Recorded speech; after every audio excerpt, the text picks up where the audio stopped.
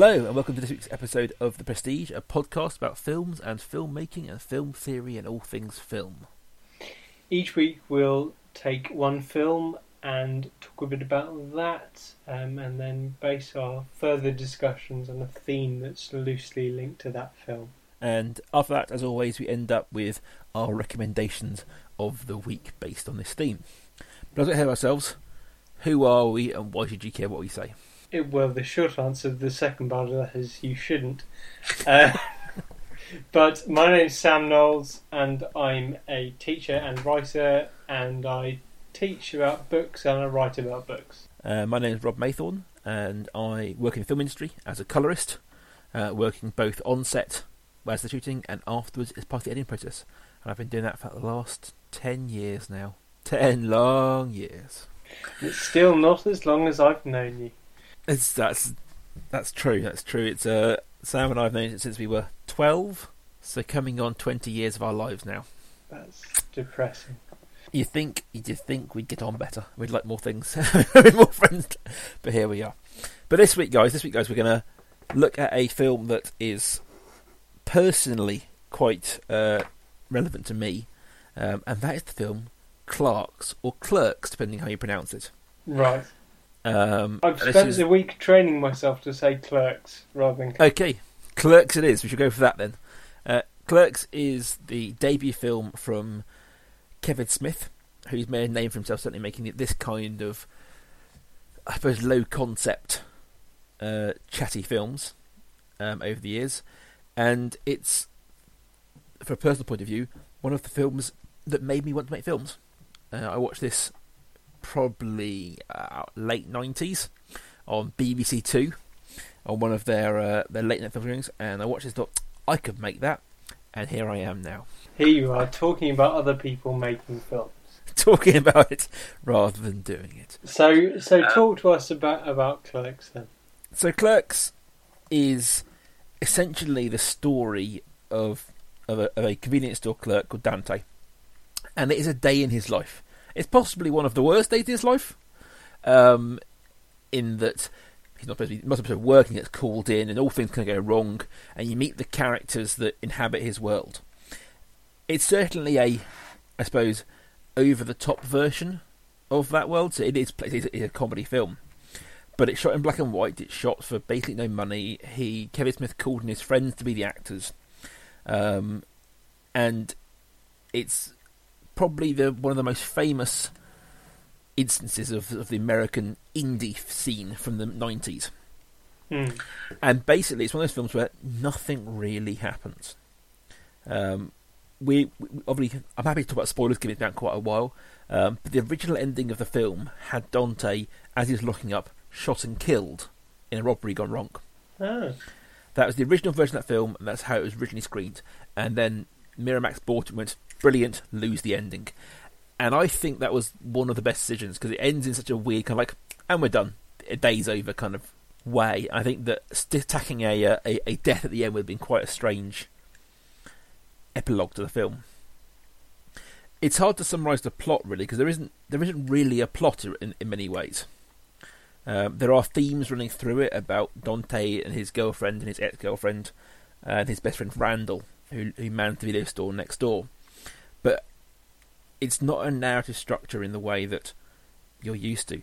But the one thing that stands out for me, the one thing that made me love it, is the way they talk is the closest thing in a film I'd ever seen at a point to the way that me and my friends talked. It talked about Star Wars. There's a whole scene about they debate whether the second Star Wars blowing up would have killed a lot of the contractors building it, and whether that was a good thing or a bad thing. And it felt more real in a way that I hadn't at that point seen in many films, especially ones that you get in the multiplexes. It's going back to a film we looked at a few weeks ago. It's very like, in that respect, the first scene of Reservoir Dogs. Yes, their real life discussions. Beginning of that, and I think that's for me. I mean, obviously, for my filmmaking journey, it's lo-fi sort of aesthetic kind of. Oh, I can make that. But for me, it was, as we said in Tarantino, it's the pop culture. It exists in a time, and the two main characters, Randall and Dante, seem like good friends. There's a whole sequence halfway through the film where he closes the shop to go and play hockey on the roof, and that really has no bearing on the rest of the film. It has. It's not it's not Chekhov's gun. At no point does that come up again. There's no point is it important.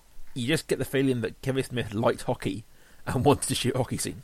And that, I mean, I love this film, and I almost love it so much that I'm happy to love almost anything Kevin Smith makes, even the slightly more shoddy ones he's done in the later years.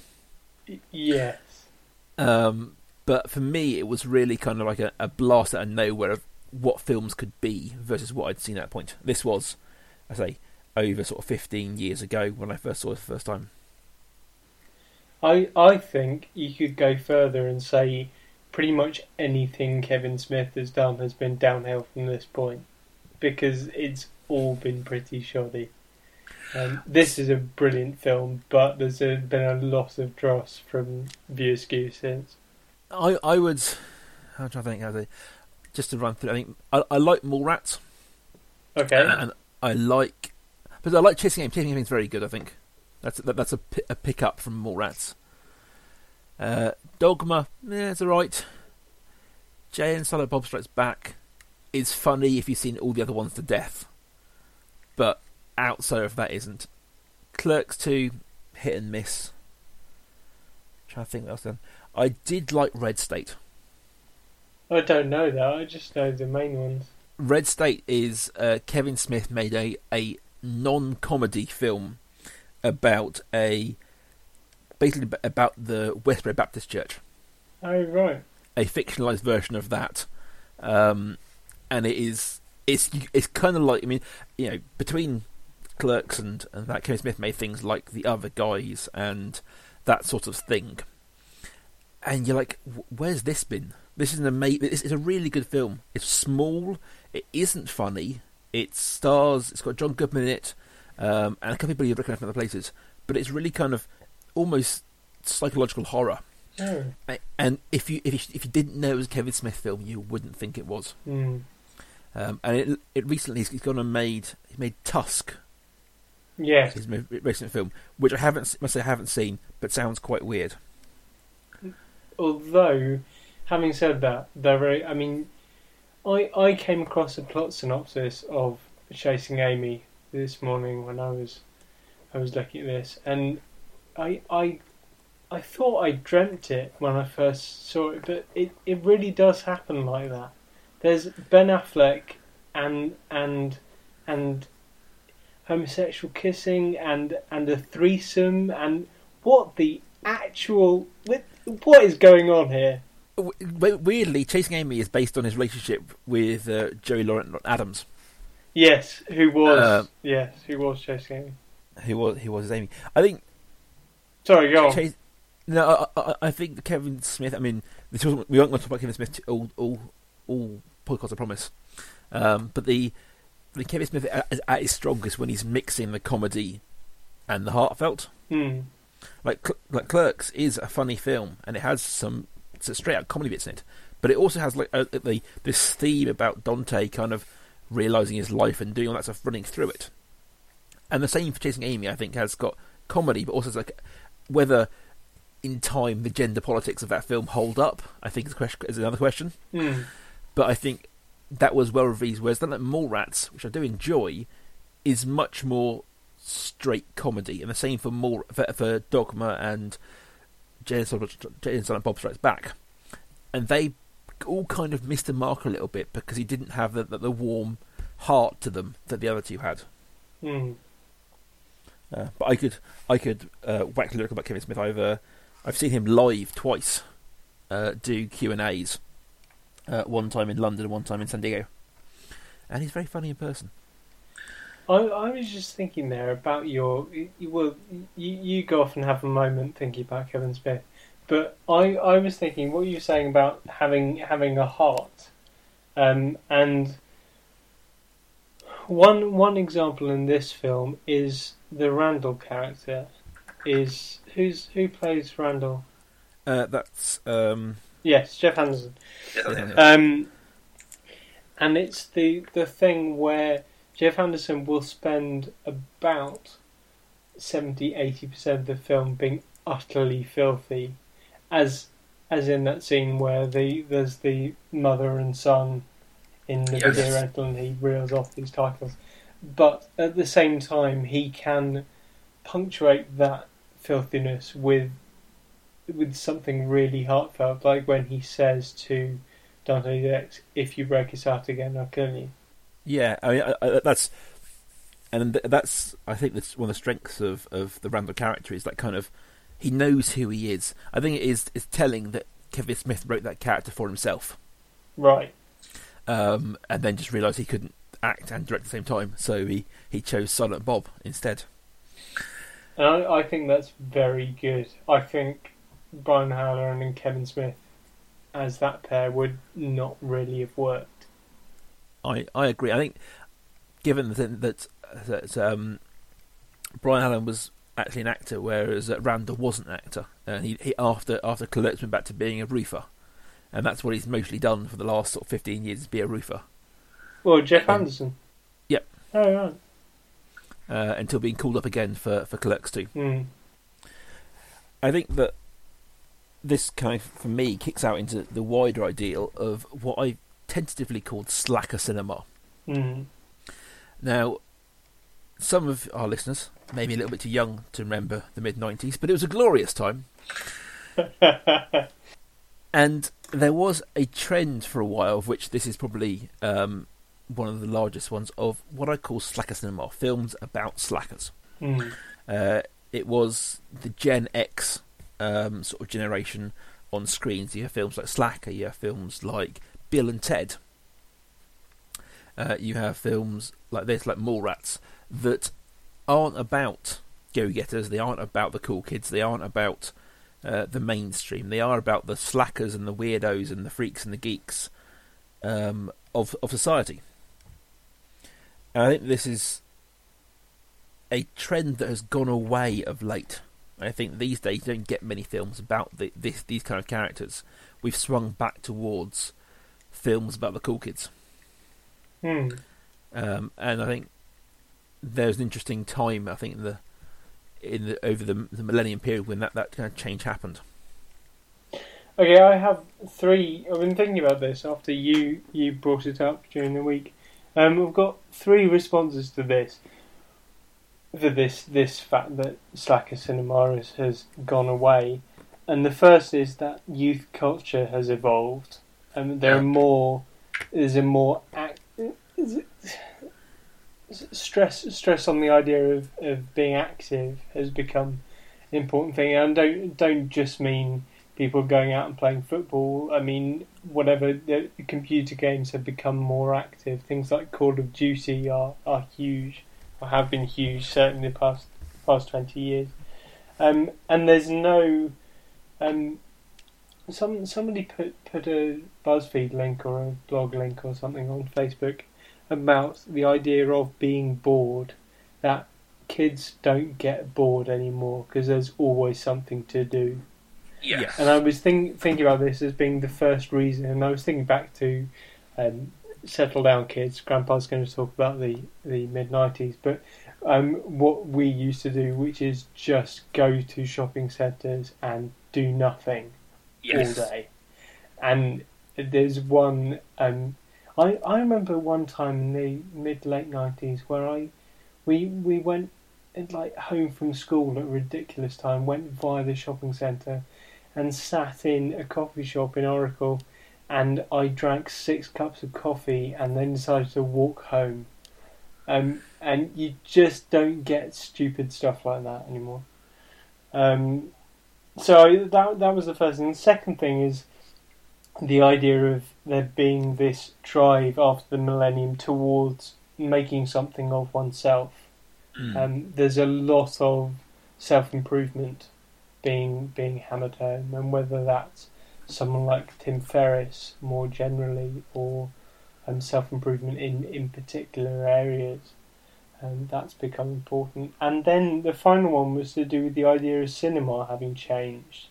I wondered whether you don't get people like Kevin Smith anymore who had no money, so had to film in black and white, had no money, so had to film in the convenience store they used to work in. You don't get budget filmmaking anymore. This is something I don't know. This is completely outside my comfort zone. I don't know anything about this, but I wondered whether young filmmakers don't get that anymore. I think you're right on all those points. I think there's a couple of things I'd add to them. We're talking about the second point you had about self-improvement. And I think a lot of that might come down to jobs. Now, Sam and I are... I'm 32 and Sam's 31. 31? Correct, yeah. And when we left school, there wasn't a jobs crisis. We both, we went to university, and there was never an assumption. There's never the thought of, well, it's a crowded job market. We won't get a job out there. That wasn't part of the national discourse in the way it is now. That people leave university and there just aren't any jobs. So, I wonder whether that's birthed this idea of that slacking isn't an option. Minimum wage jobs. You can't just get a minimum wage job in a shop somewhere and slack away, because there are 10 other people who want that job who work harder for it than you are. I was thinking about that when Randall says to Dante in Clerks something like, well, if you're not happy, just quit and get another job. They're 10 a penny, and you must be qualified for at least one of them, or something like that. And I thought about that and thought, that's not true anymore. No. I think, just to keep back to our pop culture one from previous weeks about Tarantino, like, the references are good here, that they aren't relevant references, but that one bit, I thought the same thing. I thought, you can't just go and get another job. No. These days, no matter how qualified you are, you just can't go and get another job. And your third point, which I have to remind me what it was now. I can't remember anyway. It was about cinema's technicality changing. Yeah, I think that this I think is one of the points I had about why this happened when it did. I think that these films existed in a weird time in the world in which filmmaking technology had become cheap enough that it was democratized, that people could go and max out credit cards and make a film.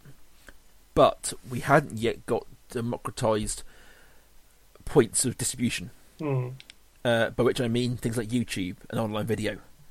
Whereas now, if you want to go and make a film, you grab your mobile phone, you put it on YouTube, and you're done. Kevin Smith didn't have the option of putting it on YouTube. He had to go and make a film that he could sell. And I think that's where these lo-fi slacker films of the late 90s helped them exist, is because that the sort of the handover of the two technologies. You could go and make a film cheaply, but you didn't have the option to not have it in cinemas. There wasn't a YouTube in the 90s to kind of put it. If you made a film, either it went to festivals and cinemas or it didn't go anywhere. There was a burgeoning sort of DVD home market and VHS market, but unless you were in the straight up schlock horror, there wasn't a market for that. Why I think of the Kevin Smith ones, I really rate this film, and I'm not so on board with the others, is it's the fact that there are video rentals in this, and it talks so much about the process of making a film, is something I really like about this film in particular. Yeah, I mean, I think that it's strange. I was watching it this week, and it is like he goes and rents videos. RS Video Store, where Randall works, just wouldn't exist today. But somehow that doesn't feel dated. No, because we still watch films, and if anything, if we think about Netflix these days, there's more film renting has kind of come back. It died off, and it's kind of come back in a different format. In a completely different way. But the same principles of picking a good film have come back in certain ways. And I think that I was thinking, and it came to me last night, and I think that one of the turning points as I look at the history of cinema is the film Clueless. Now, I know that's not what any of you expect me to say. You could have given me 100 years and I would not have come up with that title as an end to that sentence. I know. But if you look at, sort of, especially in sort of the high school movie genre, up until that point, it was very much about the nerds, about the slackers, about the weirdos. You know, like 10 Things I Hate About You is about two little weird kids trying to get the girls. These films are about the weirder kids. Then along comes Clueless, and it's about the most popular girl in school. It's about my popular girl in school and her popular friends, her rich, pretty, preppy friends. And it's a brilliant film. I'm not bashing it in any way. I think Clueless is an amazing film. But I think that was genuinely, when that came out, that was a turning point especially in high school films, towards the let's be about the popular kids. Let's be about the confident, optimistic kids rather than the darker, weird ones. Yes. See, I pulled it back from being a really random reference. Yeah. No, I get you. But I do think there's something to be said there about the landscape of cinema, how it sort of ebbs and flows between this positive, this optimism, and the downbeat attitude as well. But even within Clerks, you've got Dante and Randall, whose prospects are similar, and they're both the weird kids from high school.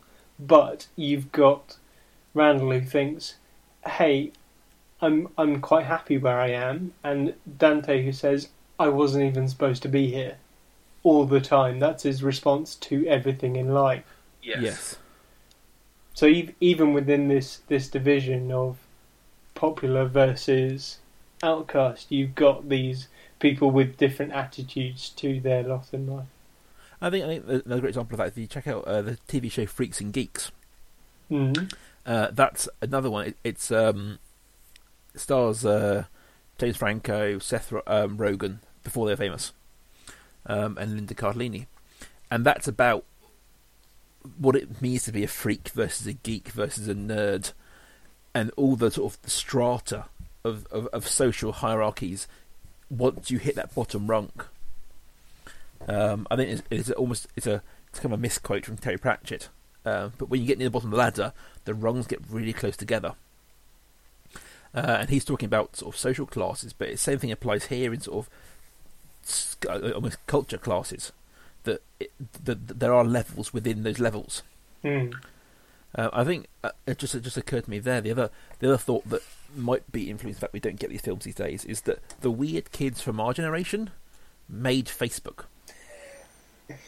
Quite, yeah. You know, the of our generation, the people who are weird and into computers and techie stuff are the ones who've gone on to, you know, invent the modern world. You know, the jocks from sort of our cultural era have gone nowhere. It's the Zuckerbergs, it's the Bill Gates, the weird kids into computers who were nerds, who now rule the world. So things like the film A Social Network, which essentially is about a bunch of computer nerds, is all about being cool and owning the world. It's a very different time to be, I suppose, a nerd. Yes, yeah.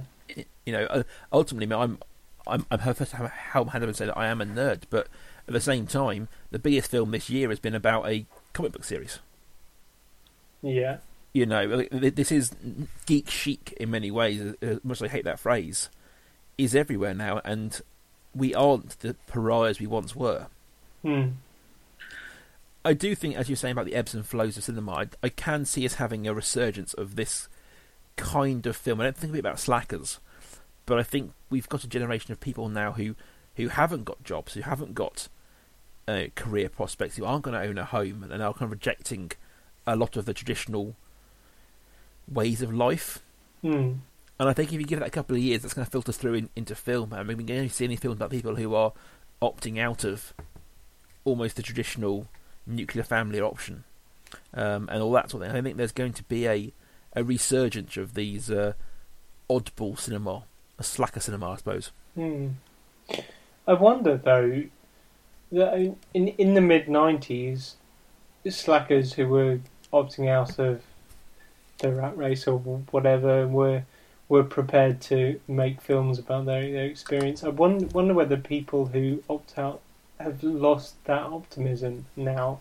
Whether it's going to be a subject for cinema in the way that it was in the mid-90s.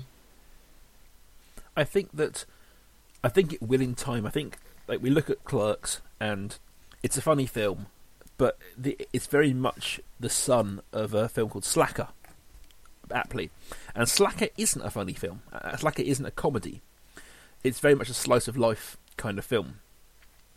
And I think once you start getting the groundswell of films about this sort of niche of people, it will spill into comedy versions of that film, horror versions of that film. So I think in time we will see another Clerks about the current generation, but it may be further down the line than we want it to be. Yeah. It certainly won't be a Kevin Smith film, looking at how different Clerks 2 is from Clerks. No, he has gone on record as saying he's making Clerks 3 now and Mallrats 2. Yes. And I Clerks 2 was saved by the charisma of some of the actors. For me, Dante and Randall and Rosario Dawson are in there. Rosario Dawson, I love in almost everything she ever does, and she lifted that film. But yeah, it felt like a retread of Clerks, and not in a fun way. It felt like the corporate reimagining of Clerks. Because Clerks have always, like literally, I watched this film and I'd forgotten that the very first viewer skew, like ident, at the start of the film, is a fat clown in lingerie in front of a small child. Yes, yeah. And as Kevin Smith has aged and got more Hollywood, I think he's lost some of his edge. Yeah. I mean, at this point, I think spoilers are part of the film, but the film ends with he's currently cheating on his current girlfriend with his ex-girlfriend, who then sleeps with a dead guy in the bathroom. And that felt, obviously shocking, but funny and dark. Whereas in Clerks 2, they have a scene with a donkey sex show. And it had a very different vibe. It felt more like the Hangover style gross out comedy, rather than like a really dark black comedy. Yes. I do hope you can find that again, but I do worry that at a certain point he's just pissing all over the memory of Clerks. Yes, I think there's not that I've managed to avoid the Hangover films, but it feels like that is something that you could quite easily take Clerks and think, oh, this is all about gross out comedy. Let's just have some more of that. Yes, I think Clerks has been imitated thousands of times, sometimes well, sometimes badly. And I think, as in the past, when people, I think we did our very first week on sequels, and this kind of comes in the same area. The reboots, sort of inspirations of films. If they miss the point of the film, if they just miss the heart of the film in the first place, it's not going to land as well. Yeah. And that goes back to what you were saying about the film having a heart, and that's not something that can be said for Dogma or for something like Jay and Silent Bob Strikes Back, which is, as you said, only funny if you find the rest of it really funny and you've been on board with the other characters. I mean, given that you've got Ben Affleck playing essentially 3 characters in film, including one which is himself, like if you don't get all the references in Jay and Silent Bob, you're just not going to get them. No, it's a confusing film to the non-fan, certainly. And like there's a film he made called Zack and Miri Make a Porno, which it felt like someone trying to make a Kevin Smith film. Like it had a bit of gross out in there and a bit of pop culture, but also a bit of heart. But it felt like kind of identikit, like someone's putting I need a bit of that for Kevin Smith, I need a bit of that. And I mean, as much as I love him, I would agree with you that I think that Clerks is the pinnacle of his work. But I think that's a good wading into the world of Slacker cinema and our theories on it and why it is. I hope it comes back myself, but we shall see. But as always, Sam, recommendations. Okay, well, you should go first then. This is more your. Fair enough. I'm going to recommend 2 films this week. One of which is, I believe, one's pre-Clerks and one's post-Clerks. The pre-Clerks one is Fast Times at Ridgemont High. This is I think a late 80s high school comedy, and it's very much in the kind of, it's about the weird kids who don't get laid. You know, it's about the strange ones who work in strange jobs, who have strange friends, and it's brilliant. It's Judge Reinhold. It's got a very, very early appearance of Nick Cage in it. It's well worth checking out. So when was this made? I'm going to say 89, but I don't honestly know offhand. If you give me 2 seconds, I can Google as I go here. But it's a little bit, but it's kind of, it's very much in the same kind of theme as Clerks. Ridgemont High. Let's have a look. I'm just googling it now. You can tell we're prepared for this. 82, much earlier than I thought it'd be. Oh, right. So 82, starring Jennifer Jason Leigh, Phoebe Katz, directed by Amy Heckerling, incidentally, who made Clueless, which is, as you've established, the greatest film ever made. Yes, or at least an important one. It's got Sean Penn in it. It's well worth checking out, and it's if you've ever seen, and it's spoofed a lot, a scene where a woman gets out of a pool dripping wet in a red bikini. Okay, right. It's in the Fountains of Wayne, Stacey's mom video. It's been spoofed a lot, this scene, in which a young boy watches a girl get out of a pool. Okay. It's all from here. It's well worth kind of checking out. Secondly, I'm going to recommend Empire Records. Empire Records is the other film that I watched that same night, made me want to watch making films. Mm-hmm. And it's the day in the life of a record store. It's a bit more, I suppose, by the numbers at times, in that you have the art kid, you've got the goth kid, you've got the metal kid, you've got the rap kid. You know, it's a bit more kind of tokenism in the film, but it has that heart, and it's very much in that kind of slacker cinema sort of genre. Okay. Well, one recommendation from me this week would be, I suppose this is a bit of a curveball because we haven't really talked about more modern cinema, but Nick and Nora's Infinite Playlist, Yes. which is a very, very early Michael Cera film, and that has the same. I suppose there is more of a narrative than in something like Mallrats or Clerks, but the same idea of nothing much happening. Although yes, there is a narrative of boy meets girl at the same time, but that would be well worth seeing. It's a lovely little film. I would echo that. I think that's a great film that's often forgotten. Right then, well, that probably wraps us up for this week. It only remains to say, please do get in touch with us at Prestige Podcast on Twitter. Or you can find me at Kaiju Industries. Or me at. Do you have to say at twice? I don't know, just at. It's fine, yeah. At life_academic. And we will see you guys next week. Bye.